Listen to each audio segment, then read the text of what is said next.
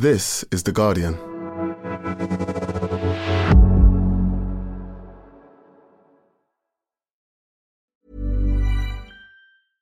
Finding your perfect home was hard, but thanks to Burrow, furnishing it has never been easier.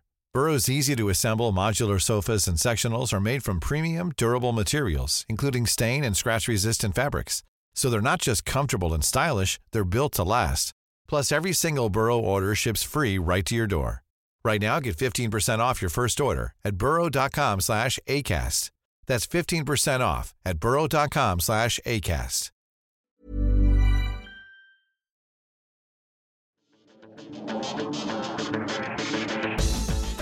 Hello and welcome to the Guardian Football Weekly. A limp England performance in Poland against Ukraine means their 100% record in qualifying is over, but a point is a helpful step in getting to the Euros. Is this the epitome of a lacklustre Southgate relying on a ponderous Maguire and waning Henderson, playing Maddison out of position, not getting the best out of Bellingham, or do teams sometimes just not play very well? And we should turn the hyperbole down a couple of notches. Elsewhere on the pitch, Scotland's 100% record continues, swatting aside Cyprus. The Republic of Northern Ireland muster 0 points from 4 games between them, and Wales don't even want to play. Archie will tip up to talk about Hansi Flick's sacking. Then there's Rubiales finally doing the right thing, Anthony given a leave of absence from Manchester United, Saudi Arabia not quite filling St James's Park, and an update from Football Victoria Men's Metro League 8 South East. All that plus your questions, and that's today's Guardian Football Weekly.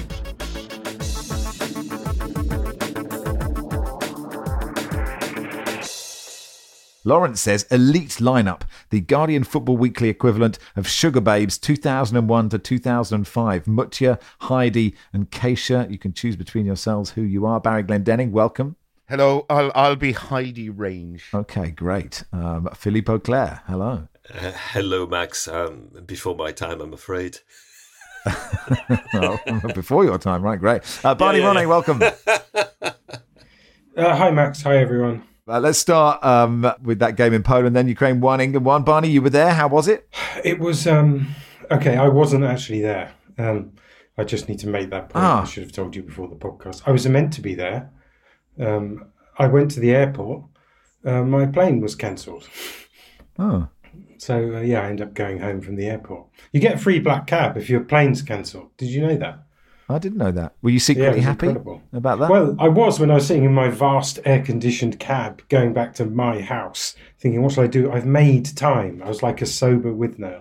I made time. And how did I use that time? By sitting around watching Sky Sports, drinking coffee. So anyway, you weren't there, Barney. What did you make of it? Well, it's a difficult one, isn't it? Teams are allowed to have bad games, and England have they're going to qualify. It's going to be fine. So it'll come down to fine details in Southgate's final tournament as to how he's remembered at the end. But there are bad games where there's something systemic involved in it and where it's kind of slightly predictable that they might have a bad game. And also, you get into the habit of seeing things pop up in these qualifying games that then pop up again in those really tight moments where you've got to try and win a tournament. And I've been massively pro Gareth. I'm a big Gareth guy. Partly because I think a lot of the criticism forgets how bad England were when he took over. I mean, England have gone from losing to bad teams to losing to good teams, and that's progress. I think it's pretty ignorant to say they've got this wonderful, unstoppable group of players and they're being held back by the manager. It's just not true. You obviously don't watch any other leagues if you think that's the case. They lost to France, who could probably put out 3 teams that would give England a game in the last World Cup. But having said that, everything has a shelf life, and I do feel like Southgate has become the person he came in to stop being, if you know what I mean. He came in and wielded the axe. We got rid of a lot of the old... He got rid of Wayne Rooney very quickly. But he now has his own favourites that he clings to, which all managers end up doing. And there is a problem playing Harry Maguire in defence. I know he had to do it this time because there are a lot of injuries. And if you put John Stones into that role instead of Maguire, a lot of the problems that were in that game might well go away if Stones was empowered to play the way he does at Man City, where he's very brave with the ball and comes forward. But I just felt, as I wrote in my article today, that all the problems came from the incredible sort of amount of space in midfield and defence because Maguire plays so deep. It's the reason he doesn't play for Man United either. It's a very, very cautious way of playing football. He sits back in this pocket because he's always the slowest man on any football pitch, and it sets the tempo for the whole team. Maguire had the ball 7 times in the first 90 minutes as England's deepest player, and you're asking your team to kind of start from a standing start to find some kind of ignition, and that's not how modern football is played. And I think Southgate's time as a tactical coach, if there was one, may have sort of passed. And he needs to do something new. I think he's good at doing new. He likes young players. He's always had a slightly reckless side. And I'd just like to see him saying, all right, sod this. We can sort of see how this is going to go in Germany if we put out a team like this. Why don't I try something new now? There's nothing to be lost in trying something slightly different in some of those positions that just don't work. And you can't pick Jordan Henderson anymore. Yeah, he's slightly reckless in a Theresa May Fields of Wheat way, isn't he, Gareth Southgate? Yes, lots of questions about that. John says, does Barney think Hendo is the right player to build England's midfield around? Aussie B, please ask Barney if he's now reverted to the Barney of old. His 2 articles this week, Maguire and Henderson, seem to indicate that the edge and crankiness are back. I'll go to you, Philippe, on Jordan Henderson. Thank you. No, that's okay. I'm sure you have many thoughts, but footballing wise, is his time up? Is that over? Because he's not in a league that's competitive, right? It's got lots of good players and lots of not good players. Well, you could even argue that even when he was still at Liverpool, where his actually starting place in the team was actually in danger, you could argue that. There too, maybe he wasn't quite the player he had been. It's baffling. I think that there is an element of when Barney talks about recklessness, given what has been said about Jordan Henderson, given what has happened to his career over the past year or so, I think there was something reckless for Southgate to, in a way, support him so publicly. And the choice doesn't make sense, to be honest. It's not as if England were lacking options in that particular role. But can I actually, on that, can I come back just to something that Barney was saying about Harry Maguire? Because one of the reasons why Maguire's selection was justified is because of the injury or the inavailability of John Stones. Have you noticed that there's a guy called Fikayo Tomori who was back in the squad, was, I think, elected best defender in Serie A in 2022, is a certain starter for Milan, not exactly a Mickey Mouse team, and who can't get a look in. And similarly, Ben White doesn't get a look in. There are things which are a little bit strange, which are happening to Gareth Southgate. And as if he was congealing, a bit like a bechamel. So you're expecting a little bit of zing and tang and salsa verde, and what you get is a bechamel, which is a bit lumpy. Yeah. And it's getting lumpier and lumpier because the ingredients have been staying on the cooker for a bit too long. It's not good. And Henderson, I don't understand. It's as well, if you talk about Harry Maguire standing 3 yards deeper than anybody else, Jordan Henderson is the master of the lateral pass. He's the master of the 2 touches when I get the ball. Then I see a partner doing a run in midfield with a tight angle. I ignore him and instead pass the ball behind me. And the only forward passes he was playing on that occasion, as he does most of the time, are those very, very safe passes to the winger or the player who is on the wing, be it Walker or Bukayo Saka, but doing it in such a way that the winger has no choice but to get back inside or actually pass the ball backwards again. And this is, it's safe. He's not a bad player, but as you said, he's now working in a league that is still quite not the best of leagues, we shall say so. As to the man, you will notice that I didn't say a word about him, because I think, can I just quote a certain Barney Roney, who described him as a starting midfielder currently operating as a deep cover liberal morality agent in a developing league. And I think that says it all, Max. It's beautiful, isn't it? Finally, Barney wrote something good, Barry, didn't he? Just so hard to carry him all this time. Yeah, about time. It's monkeys and typewriters, isn't it?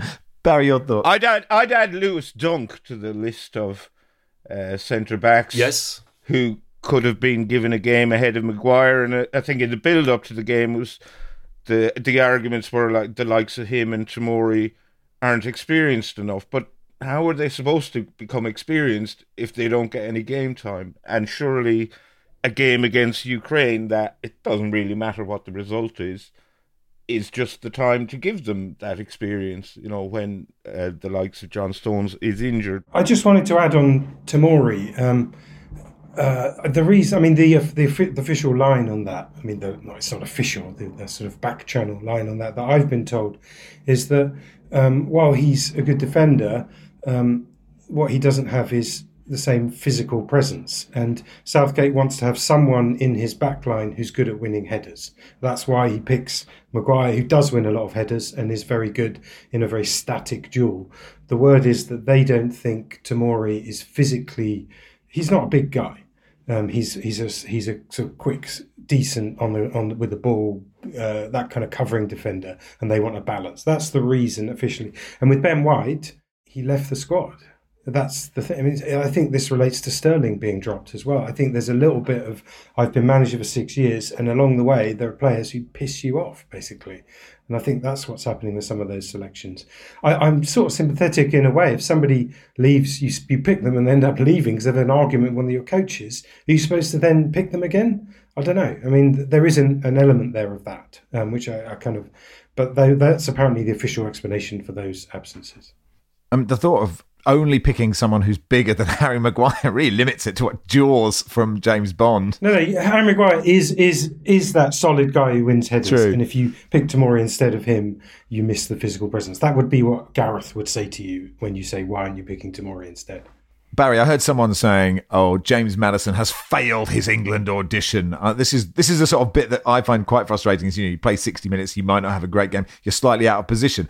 Is it unlucky for Southgate that the three guys who started the season so well, Rice, Bellingham and Maddison, didn't really show up in this game, or is that his fault? I would have a certain amount of sympathy for Maddison insofar as he's playing out of position, but I think it's a problem Southgate brought on himself by including Henderson in the squad, which gave him problems, off-field issues to deal with that he could have done without, and then picking him for the starting lineup, which gave him on-field issues he could have done without, because Maddison, or maybe James Ward-Prowse, who's had a great start to the season as well, could have been in that position, stick Rashford out wide, and then who's to say it won't have a totally different outcome. I think it's ridiculous to suggest Maddison has failed his England audition, and he said himself in the build-up, he doesn't consider himself an automatic inclusion in the squad, or doesn't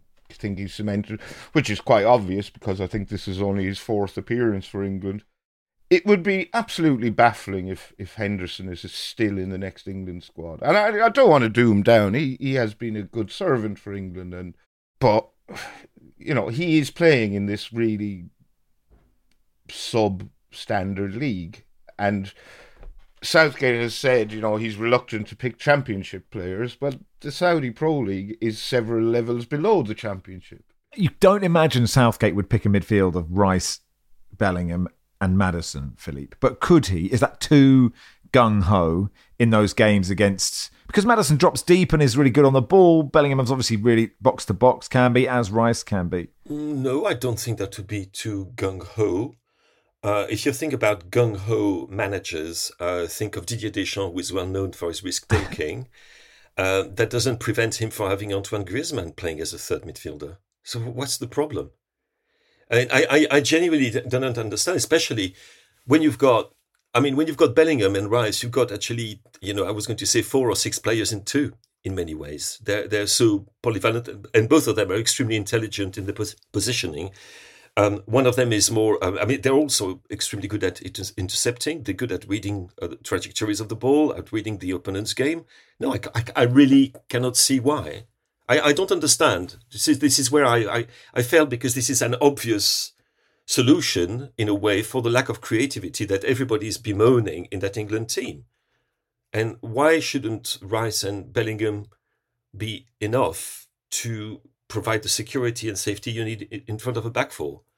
I don't quite understand. Yes, absolutely, Maddison could try that. But he's not the only one. There would actually be quite a few players who would be able to. I mean, Phil Foden has been deployed in that kind of role by Pep Guardiola at Manchester City, for example. And I didn't see Henderson particularly providing a defensive structure in that game. I thought there were two interesting moments. One was Declan Rice with his hand over his mouth in case the FBI were watching, berating Jordan Henderson for some poor defensive positioning or not standing in the right place. And the other was Jude Bellingham yelling back at his defence, telling them to push up behind him. Now, these are two young players who have been through some really modern coaching systems and who play for very good teams, who understand how modern football's supposed to feel, looking around at their teammates and saying, well, hang on, this structure isn't working, this isn't good. And if they feel like that, possibly there's a message in there. I was wondering if we're going to say that Jude Bellingham has failed his England audition in the same way that James Maddison has. I mean, maybe he's just not good enough. I mean, there is an arrogance in taking a player who started that well for Real Madrid and find they're Real Madrid and maybe England aren't Real Madrid, although maybe England should see themselves as Real Madrid when they're playing these qualifiers, and playing him in a difficult position that isn't one he's been doing this season. I mean, sure, he's good enough to make that work, but why not go easy on yourself? Why not just play that person who's one of the best players in the world, who's flying as a central withdrawn attacker in that role, and see what happens? What have you got to lose? I mean, Southgate, in many ways, I really feel he should have gone after maybe one of the last two tournaments, because all we're doing now is divvying up the kind of entrails of his era. I feel like all the best stuff has happened. People have a position on him. If he now wins the Euros, he will be roundly slaughtered for not winning all the previous competitions. He's finally got one right. He's finally listened to us. And if he doesn't, it will be he's wasted. People seem to think this is the greatest international team ever devised, because they should have won 3 tournaments in a row, which, I mean, did Spain do that? Maybe they did, but England are not Spain. You know, there is no Xavi. They've done pretty well. But I feel he's got nothing to gain now. He may as well at least try to do something different. But he's not doing that. Yeah. Now he's become congealed bechamel entrails. It's sort of less appetizing than he was, you know, in the exciting years. But I think he has probably earned the right, you know, to do this tournament in whichever way he wants. But why does he want to do that? What's the joy? What are we discovering? Well, I agree. We're discovering Jordan Henderson is an okay midfielder who, when England didn't really have any midfielders, was a good person to have in there, and was part of the problem in 2018. He was really isolated against Croatia in the World Cup semi-final. Luka Modric swerving past him in extra time, and we sent on Eric Dyer to try and plug the holes. And you kind of felt, well, okay, this is where England can develop. But here we are, he's playing in a third-rate league and we're still picking him as a first-choice starting midfielder. What's the point? What are we learning here? Is Gareth Southgate enjoying this? Because probably the problem is that England went too close. And if you go too close and you think that there was an element of bad luck, or that there was an element which was without your control, which determined the fate of the game, and you think, well, actually I was making the right choices. All that happened, that there's a little grain of sand, a butterfly flew off a flower, and these are the consequences. And in each major tournament, you could argue for that. You could also argue the reasons for the ultimate failure were much deeper than that. But you could see, if you are in charge of it, thinking, well, I was right. We were that close. And the reason we didn't quite go over the line had nothing to do with my choices. It had to do with bad luck. It had to do with the referee's decision. It had to do with a player scoring a worldie, blah, blah, blah, blah, blah. And then you carry on. And then, yes, your feet get stuck in the bechamel, and then you can't move anymore. I'm with you, Barney. I've been a sort of Southgate apologist forever. And it is one game, so maybe I'm being, I'm turning into everyone's audition is over. But I agree with, the stiltedness of it, and that the nervousness that he will carry on with that. I think, as Wilson would tell you, like, his understanding is you win tournaments by being really tight and winning a header from a set piece scored by a really large man. And, we should mention Harry Kane's pass was great, the only sort of great bit from England, and great for Kyle Walker to score his first goal for England in 77 games. And look, I think a lot of people thought, Philippe, that Ukraine would just roll over, and they didn't. And they're still in this because Italy drew with North Macedonia. The atmosphere was amazing. And it's, it is significant that every time Ukraine play England, we talk about what's happening in Ukraine. And so if they did qualify, it would be very significant for that country. Yeah, and if you look at as well, that you would normally think that the chief rival for the second spot would be Italy. And they will have the advantage of welcoming Italy on the 20th of November. And you saw the atmosphere was absolutely, extraordinary. And I was going to say I was jealous of you, Barney, but no, because you weren't there in the end to witness that. And you think, yes, pretty much like when you look at North Macedonia and Malta, they're not going to drop points there. You don't think so. So they have a genuinely good chance. And by the way, how good was Alexander Zinchenko in that position as a midfielder? And you're thinking, well, if only we had Zinchenko in England, who played with that kind of freedom, that kind of imagination as well in that role. But we did not. All right, that'll do for part one. Part two will begin with Scotland's win in Cyprus. Finding your perfect home was hard, but thanks to Burrow, furnishing it has never been easier. Burrow's easy-to-assemble modular sofas and sectionals are made from premium, durable materials, including stain and scratch-resistant fabrics. So they're not just comfortable and stylish, they're built to last. Plus, every single Burrow order ships free right to your door. Right now, get 15% off your first order at burrow.com/ACAST. That's 15% off at burrow.com/ACAST.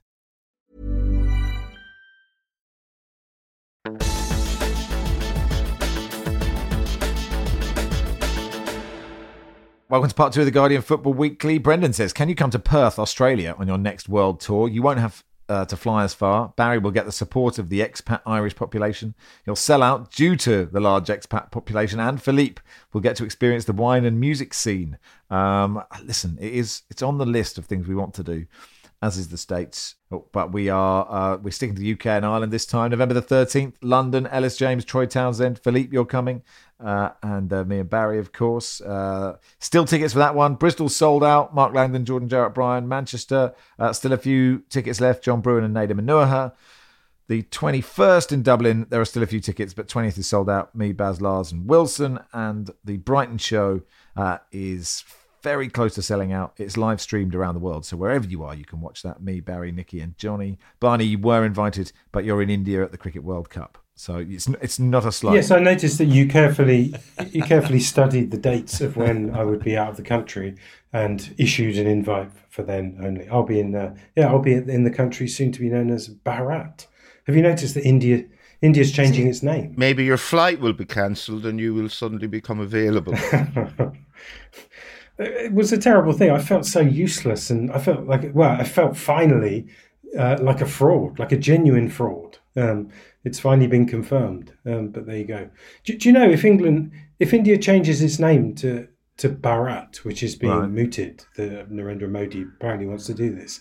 There has been a suggestion that Pakistan might then change its name to the vacant India. Oh, really?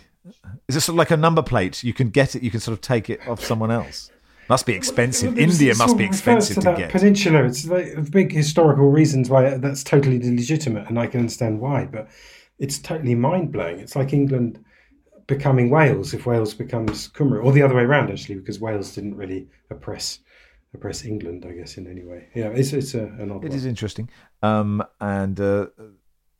probably not going to be discussed on the live tour, but come anyway. TheGuardian.com/FW Tour 23. Cyprus 0, Scotland 3. So 5 wins from 5 for one of the home nations.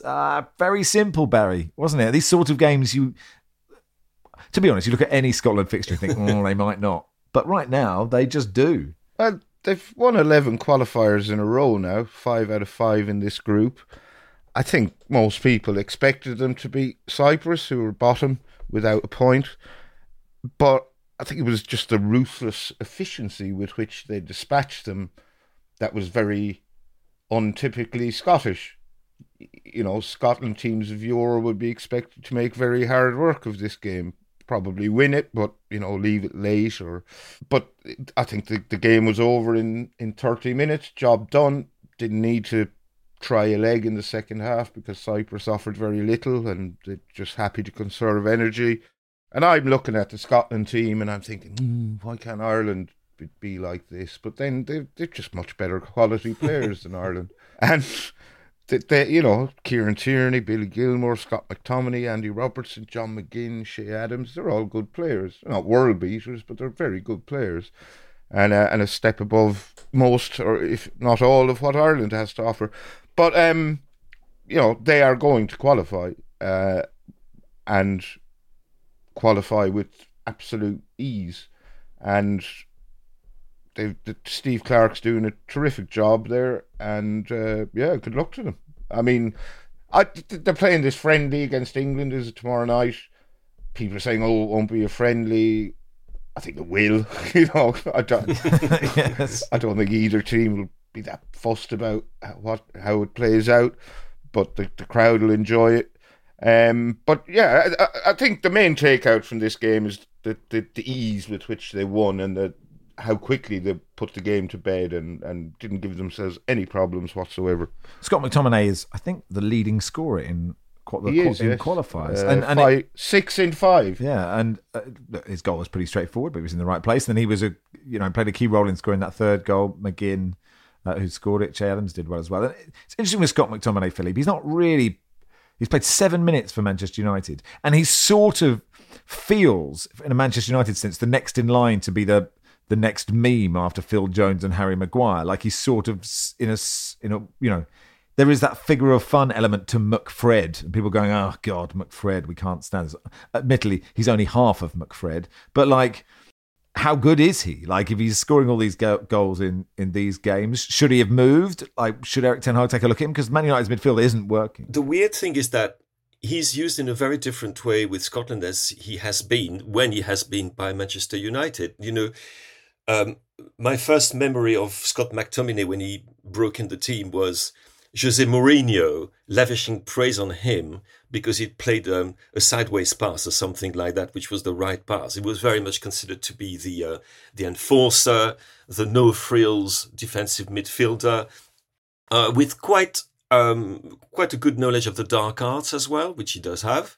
What nobody knew was that he was also this all-singing, all-dancing answer to Jude Bellingham for Scotland, where he plays in a more advanced position, where he does these runs and so forth, and takes advantage of it. So it's a weird one, because you would expect that he would be at least given a look in, but clearly Ten Hag doesn't rate him very highly. So maybe yes, he should have gone. Yes, he should have gone. Am I wrong in thinking that John McGinn is one of Europe's best players since the beginning of the season, both for club and country? Or am I being just a little bit over-enthusiastic for Scotland when I say that? Because I see him play and I'm thinking, my goodness, who is this player? What a talent.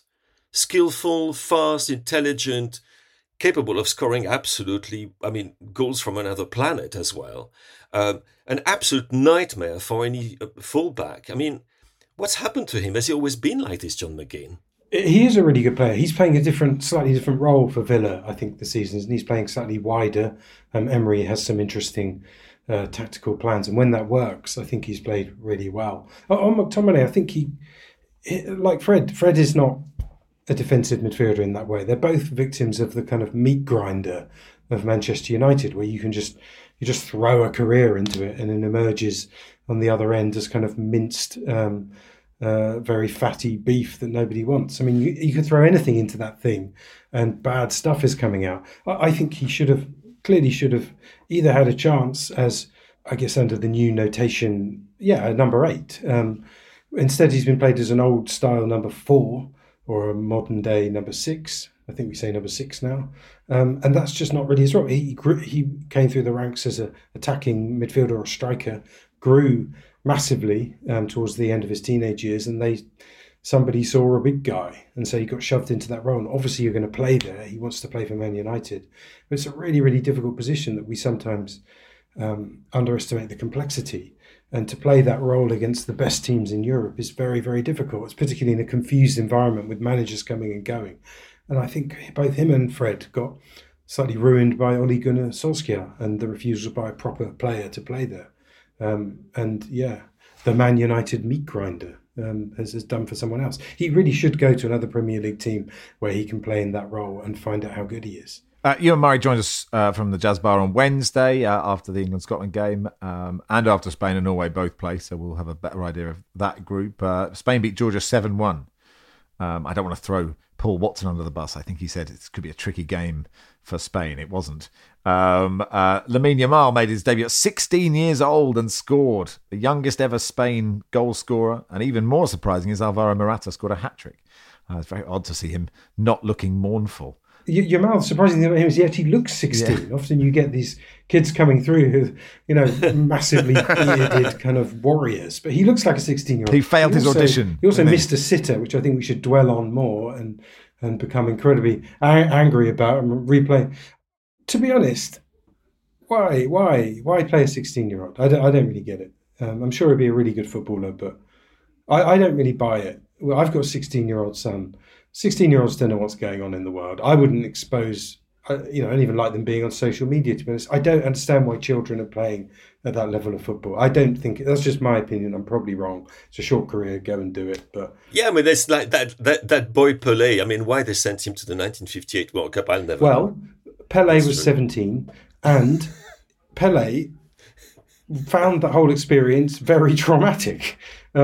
It was really a really strange, difficult experience for him. And we did a lot of things in 1958 to teenagers that I don't think we'd do now. I mean, it's probably not something worth going. I don't think that should be a model. Who knew Philippe would be the one saying, poverty, I grew up, the 70s were great. Let's go back to those years. It's been deep cover all this time, Philippe, with your modern ideas. The truth is out. Yes, of course. Yeah, get them working at 12, for goodness sake. We have to mention the fact, because I think it is a world first, that we had Aymeric Laporte and Robin Lenormand starting in central defence for Spain.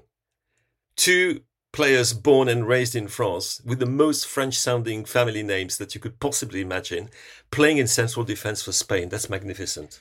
Sorry, I just wanted to say people won't agree with me about that, and because there's a kind of cult of youth, and because he looks like a really nice kid, and it's a happy picture. But football. How do we feel about our young men in football? Are they being well handled? Are we happy with it? Is it all happy stories about how young men are treated in football? You can't, on the one hand, say that this is a violent, brutal industry that doesn't raise its men properly, and on the other hand say, hey, 16-year-old, let's put loads of focus on him. I don't know, not for me, not in any sport really, wouldn't have kids that young. Barry, the Republic lost to France and then lost at home to the Netherlands. No big surprise, I guess. Alan says, Barry, Ireland players are a good bunch, very willing, but ultimately lack quality and will always struggle at the top of the game. I describe them as a team full of Kevin Kilbans. Would that be an insult to Kevin Kilban or the Ireland squad, or is it fair? I think it's a bit harsh on Kevin, although I did notice he had a column, I think it was in the Irish Times yesterday, saying that, the Netherlands are nothing to be afraid of and that our central defenders will be well able to deal with Wout Weghorst. And going, yeah, thanks Kevin, he's going to score the winner now, and he duly did. The game in Paris against France, France won 2-0.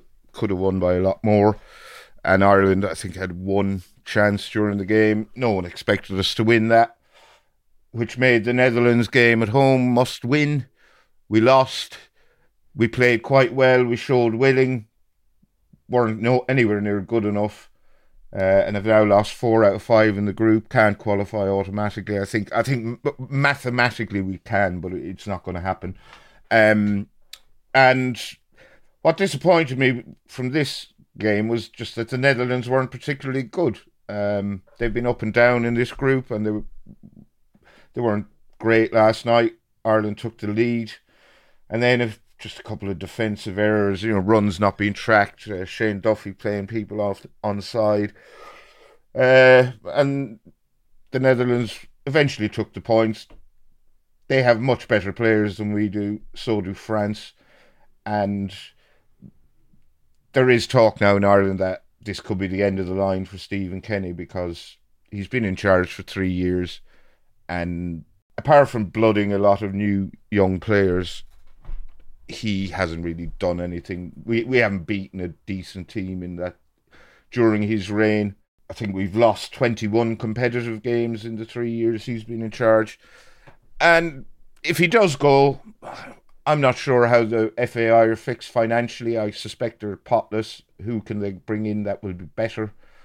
But Stephen Kenny just seems to be constantly saying, look, we'll learn from this and be better in the next game. But we don't seem to be learning much on his watch. And he's getting a lot of slack because he's a homegrown manager who cut his teeth in the League of Ireland. And he's getting, I think, slack that wouldn't be afforded to other managers, but I think people are running out of patience. But the fact remains, we're playing France and the Netherlands, whose players are all elite, playing in the Champions League. Most of our team are in the Championship. We've a few Premier League players, we've a few outside the Championship, in League One. We've James McLean is now playing for Wrexham in League Two. So I don't think we were ever going to get out of this group. Richard says, please don't mention the Northern Ireland game other than to commend the 150 fans who went to a city that is as far east as Kabul or Islamabad just to watch that, referring to the 1-0 defeat in Kazakhstan. That followed a 4-2 defeat in Slovenia. They're having a very sad time in their group. They are just 3 points ahead of San Marino, played 6-1-1 against San Marino. They've had a lot of injuries, which is perhaps a mitigating circumstance, but yes, they are not going to trouble the Euros this time. Wales drew 0-0 with South Korea. They play Latvia tonight. Again, they absolutely have to win if they're to stay in with an outside shot of qualification. I think before and after the game, Robert Page said, look, he didn't want to play the game against South Korea. Finally, an international manager saying how we all feel about the international break. Well, it's slightly different if they are the games you are involved in. But anyway, we'll get a note from Ellis James, or we'll try to. I think Ellis has gone to Latvia. Has he? All right. I'll message him and see if he'll do us a little voice note from there for Wednesday's pod. I suspect he might be drunk. Oh, we'll take it. All right, that'll do for part 2. Archie Mintut will join us in just a sec to talk about Hansi Flick getting fired.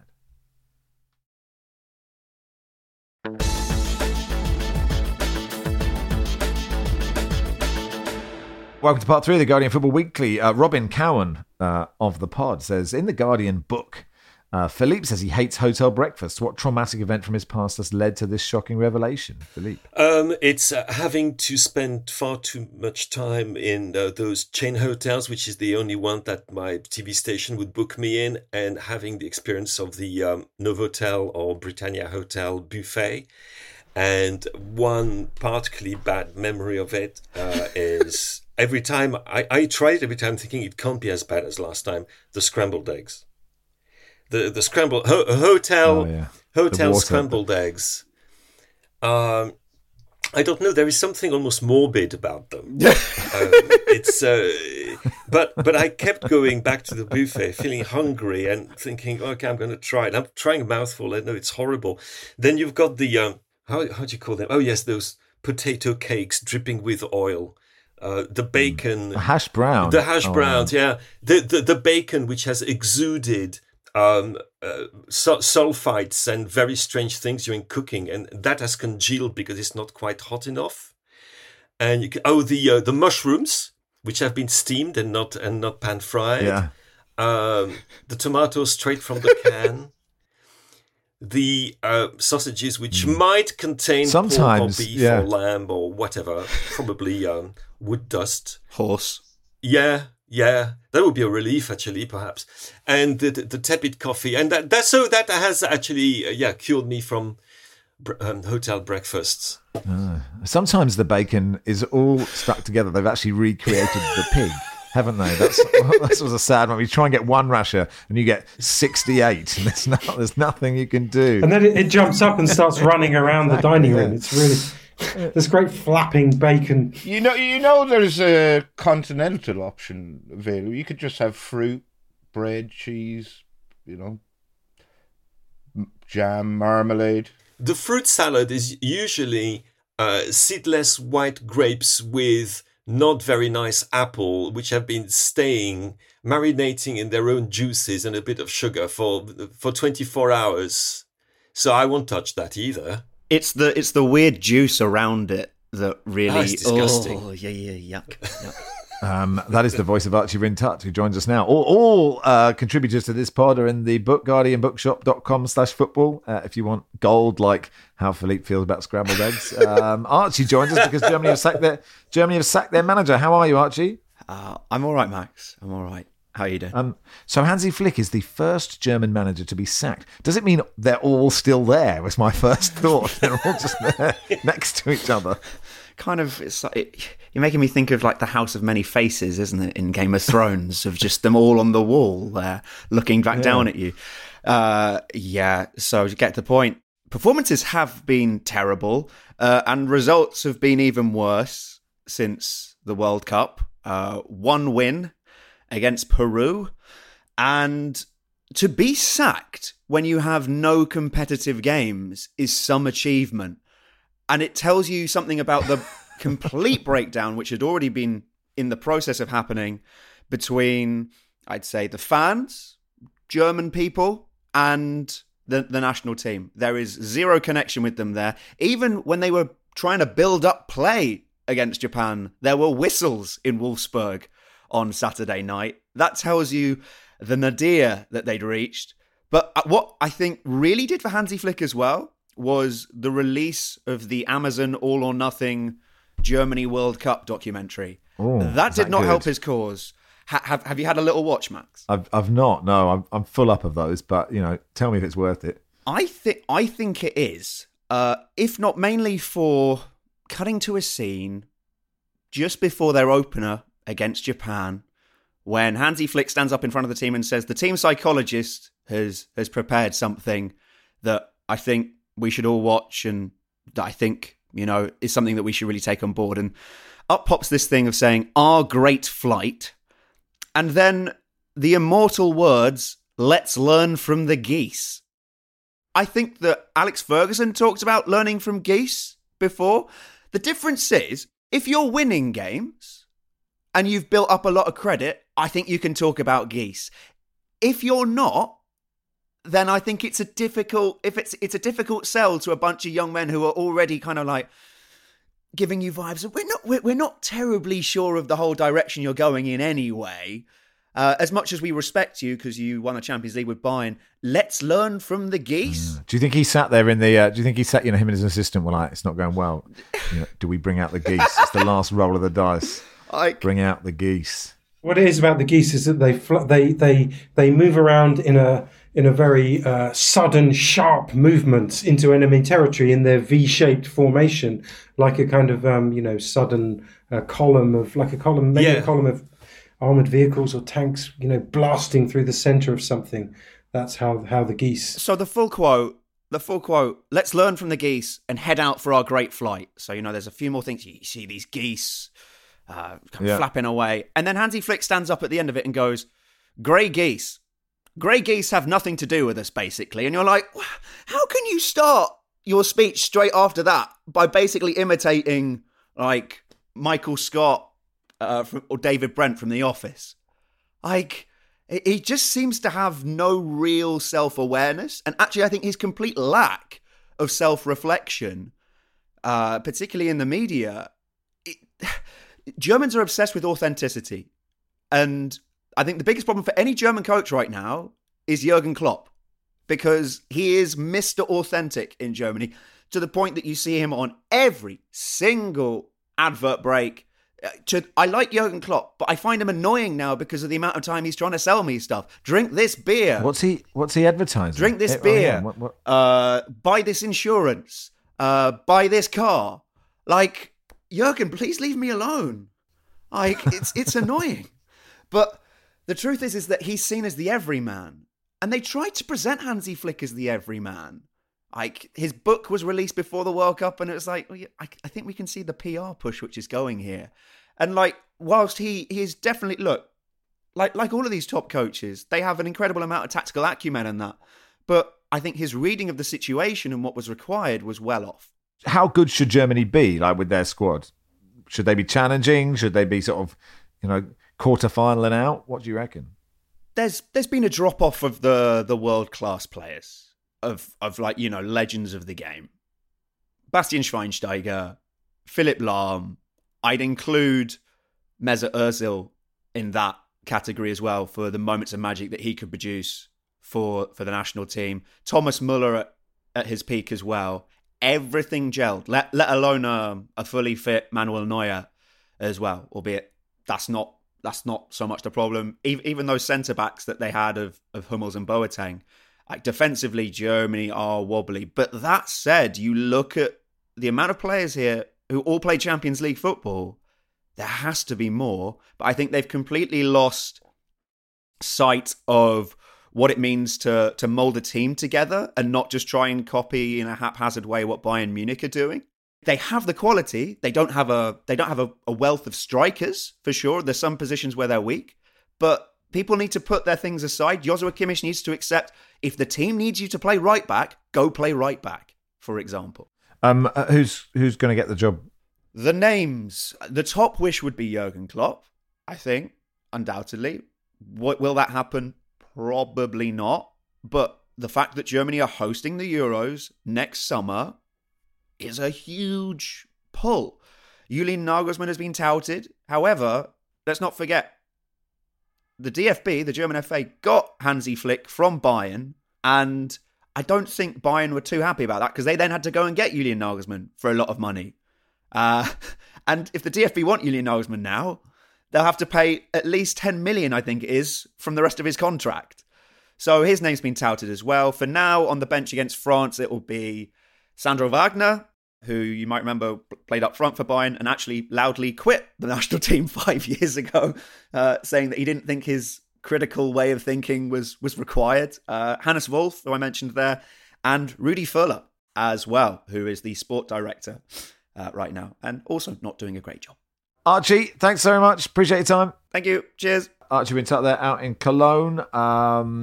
Elsewhere, Group J, Luxembourg won their third game in a row with their 3-1 victory over Iceland. They've also beaten Bosnia and drawn in Slovakia, their highest points total since 1996. And we're still only halfway through qualifying. Did you want to talk about them, Philippe?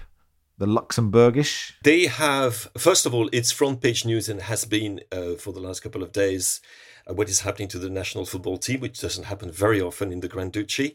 The other thing is that they stand a real chance because they have games at home against their two competitors, rivals for the second qualifying spot, Slovakia and Bosnia. They already beat, they drew with Slovakia in Slovakia. And so they will be at home and they could very well qualify for their first ever major tournament. Magnificent. I went through their team. I was trying to find, I assumed it must be all plastic Luxembourgeoises.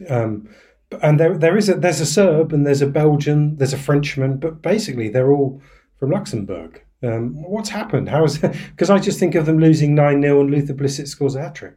That's my analysis. They've always had kind of miraculous results, such as there was a famous draw against France in 2017. There have been good results. And to be honest, if you look at Luxembourg, it's not as if you're looking at some Ruritanian principality with, peopled by Grand Dukes and Shepherdesses. It's actually a real country. And it's actually also a kind of a magnet for all sorts of various communities from the surrounding countries, which is why when you look at it's true whether the setup of the Luxembourg team, Portuguese, Italian, Flemish, whatever. No, they're all Luxembourgian. They've never been as bad as San Marino and Gibraltar, and I think we're perhaps a bit lazy when we say, they belong to that kind of group. They've always had decent results from time to time, but this is the first time that they've had, I think, 3 wins on the trot in official competition and a genuine chance of qualifying for the Euros. Question from Fear of the penalty kick. It's surely time to make amends for your shameful lack of coverage of the Liechtenstein national team by devoting an entire segment to this emoji that hasn't been translated, but banger of a volley by Sandro Wolfinger, their first goal in qualifying. It was absolutely his volley was extreme. I don't think he didn't quite celebrate enough, if you ask me. Like, his teammates were all looked shocked. I think they've obviously never seen any one of their teammates ever score a goal, but he was pretty cool about it. So well done to him. Neymar has broken Pele's goal record of 77 for Brazil. All-time highest scoring men's Brazilian footballer. He now has 79 in 125 appearances. Barney, are we? Does that mean he's better than Pele? Yes. The numbers are clear. Yes. No, I mean, obviously not. But I think Neymar as a footballer, gets a slightly hard deal. I mean, his career choice is not very good, but he is a brilliant footballer and he's relentlessly productive. You watch him in the flesh and it's kind of breathtaking. It's such a wasted talent in some ways, in that you just feel he could have been such an uplifting figure. He could have done so much more. He's wasted his time rolling around. Tim Vickery's interesting on him. He says the reason he looks at the referee, falls over so much, was growing up in futsal, where this happens a lot. The referee's constantly in there, fouls are really carefully policed, and you develop this habit of constantly falling over a referee. There's a free kick every 30 seconds. But, I mean, that was some time ago, Neymar. But I see him as a real... I mean, I love Brazilian football, and I'd see him as a bit of a sort of tragic waste, but his career has still been extraordinary. He is... along with Messi, I'd say he's footballer of the last 30, 40 years you look at and think can do anything, literally anything at all. But he's a troubling figure. Football got hold of him, the modern world's got hold of him, and some pretty sort of depressing things have happened to him. While we're on Brazil, Manchester United winger Antony's agreed to delay his return to the club to address allegations of assault made against him. He denies those allegations, issued a statement on Sunday saying, "I've agreed with Manchester United to take a period of absence while I address the allegations made against me. This was a mutual decision to avoid distraction to my teammates and unnecessary controversy for the club. I want to reiterate my innocence of the things I've been accused of, and I will fully cooperate with the police to help them reach the truth. I look forward to returning to play as soon as possible." Manchester United said, "We acknowledge the allegations made against Antony. Players who have not participated in international matches are due back in training on Monday. However, it's been agreed with Antony he'll delay his return until further notice. As a club, we condemn acts of violence and abuse. We recognise the importance of safeguarding all those involved in this situation and acknowledge the impact of these allegations have on survivors of abuse." Meanwhile, finally, Luis Rubiales has announced his resignation as the president of the Spanish Football Federation. Maybe he always intended to resign, was waiting for the right forum, which was Piers Morgan's show on Talk TV. He's resigned from his position as vice president of UEFA's executive committee.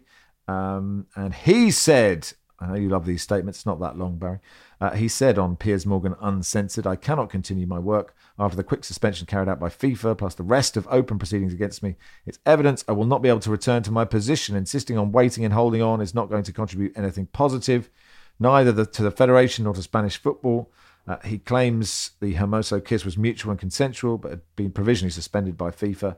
Hermoso filed a legal complaint last Tuesday. I'd encourage listeners to go back to the episode we did on that subject.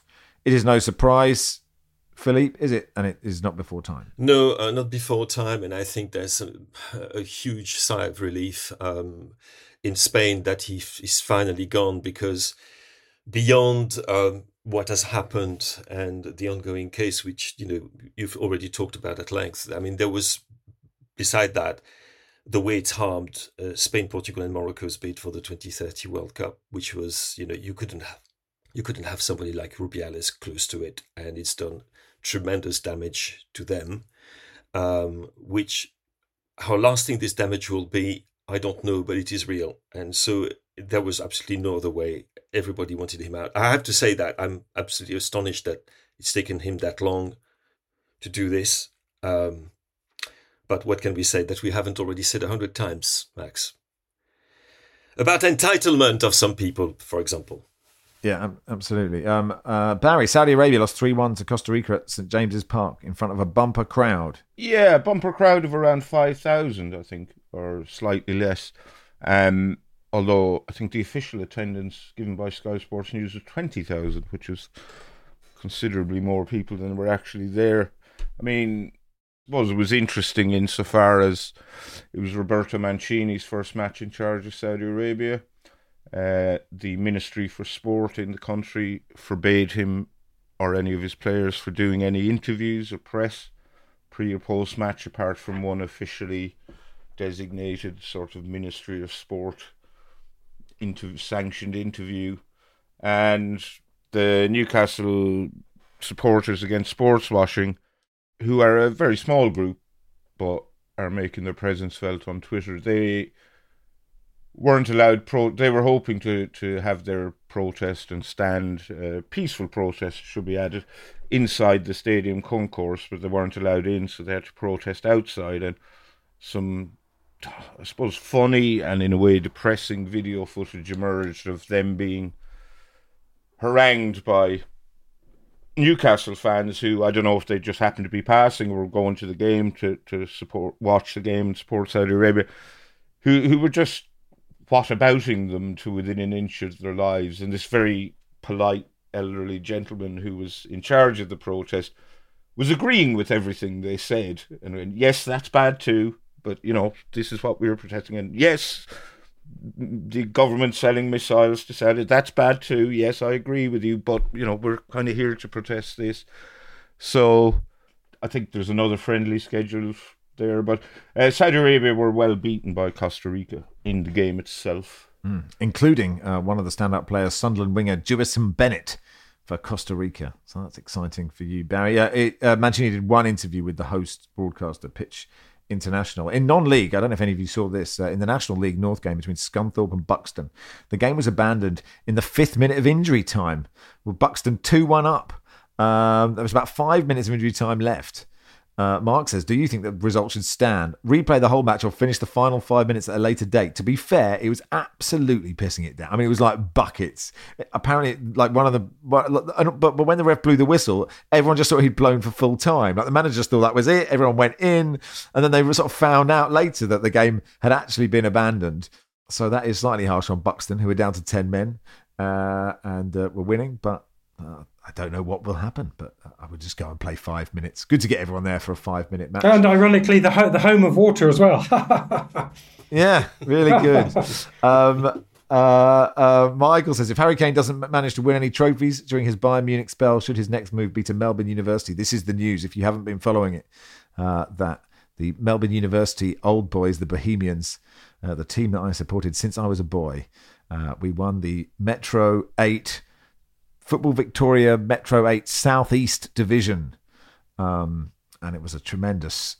Without our Belgian professional footballer Quentin, who did his knee playing for the Firsts, a bunch of predominantly bald men triumphed against a lot of younger kids. But we played a grand final yesterday against some 25-year-olds and got absolutely smashed. And I can't move my legs today. Did you have Aaron Moy playing for you? No, but he definitely qualifies. I think he might not be old enough yet. I think that's an issue. But we do play in an all-age league, but we are all old. And I know a lot of listeners play amateur football, and I will never stop playing. There's no better feeling, even though I have scored more own goals than goals for this team. And that'll do for today. Oh, no. And things we want you to do. When you get those, you're on hold, and you've been on hold for about an hour, and then someone says, would you mind answering a survey at the end of this call? And you're just like, literally, it's the last thing I'm ever going to do in my whole fucking life. Well, I recently got an email from, I do the weekly shop for a neighbour who's elderly, not computer savvy, so I do order his groceries online for him. And I recently got an email from Asda, not only wanting me to review the delivery service, but to review each individual item I had ordered. And I thought, oh Christ, that a Rubicon has been crossed there. So, I mean, anyway, carry on. We are doing a survey of our listeners. It would be great if the Football Weekly audience could do it, because when you listen on Spotify, Apple, or wherever, those podcast platforms don't share a lot, so we know nothing about you. I've been to the live shows, so I know a lot about them. do they review every single component part of the podcast? Every panelist, everything every panelist has said, the sound quality. That's not going to work out well. It's a worry, isn't it? I think the idea is not so we advertise more, but that you might have some interest in the things that we advertise rather than just random selections of things. If you fill out the survey, it will help keep the show on air. It says, blimey, that's a bit desperate, isn't it? So it'll take 5 to 10 minutes. You can do it quickly. Go to theguardian.com/podcast survey and thank you and I'm sorry. But, is there anything else I can help you with? Is the next question I should ask. No. What on earth? What else can you help me with? And that'll do for today. Thank you, Philippe. Thank you very much, Max. Thank you, Barney. Cheers, Max. Bye. Thanks, Barry. Thank you. Football Weekly is produced by Joel Grove. Our executive producer is Danielle Stevens.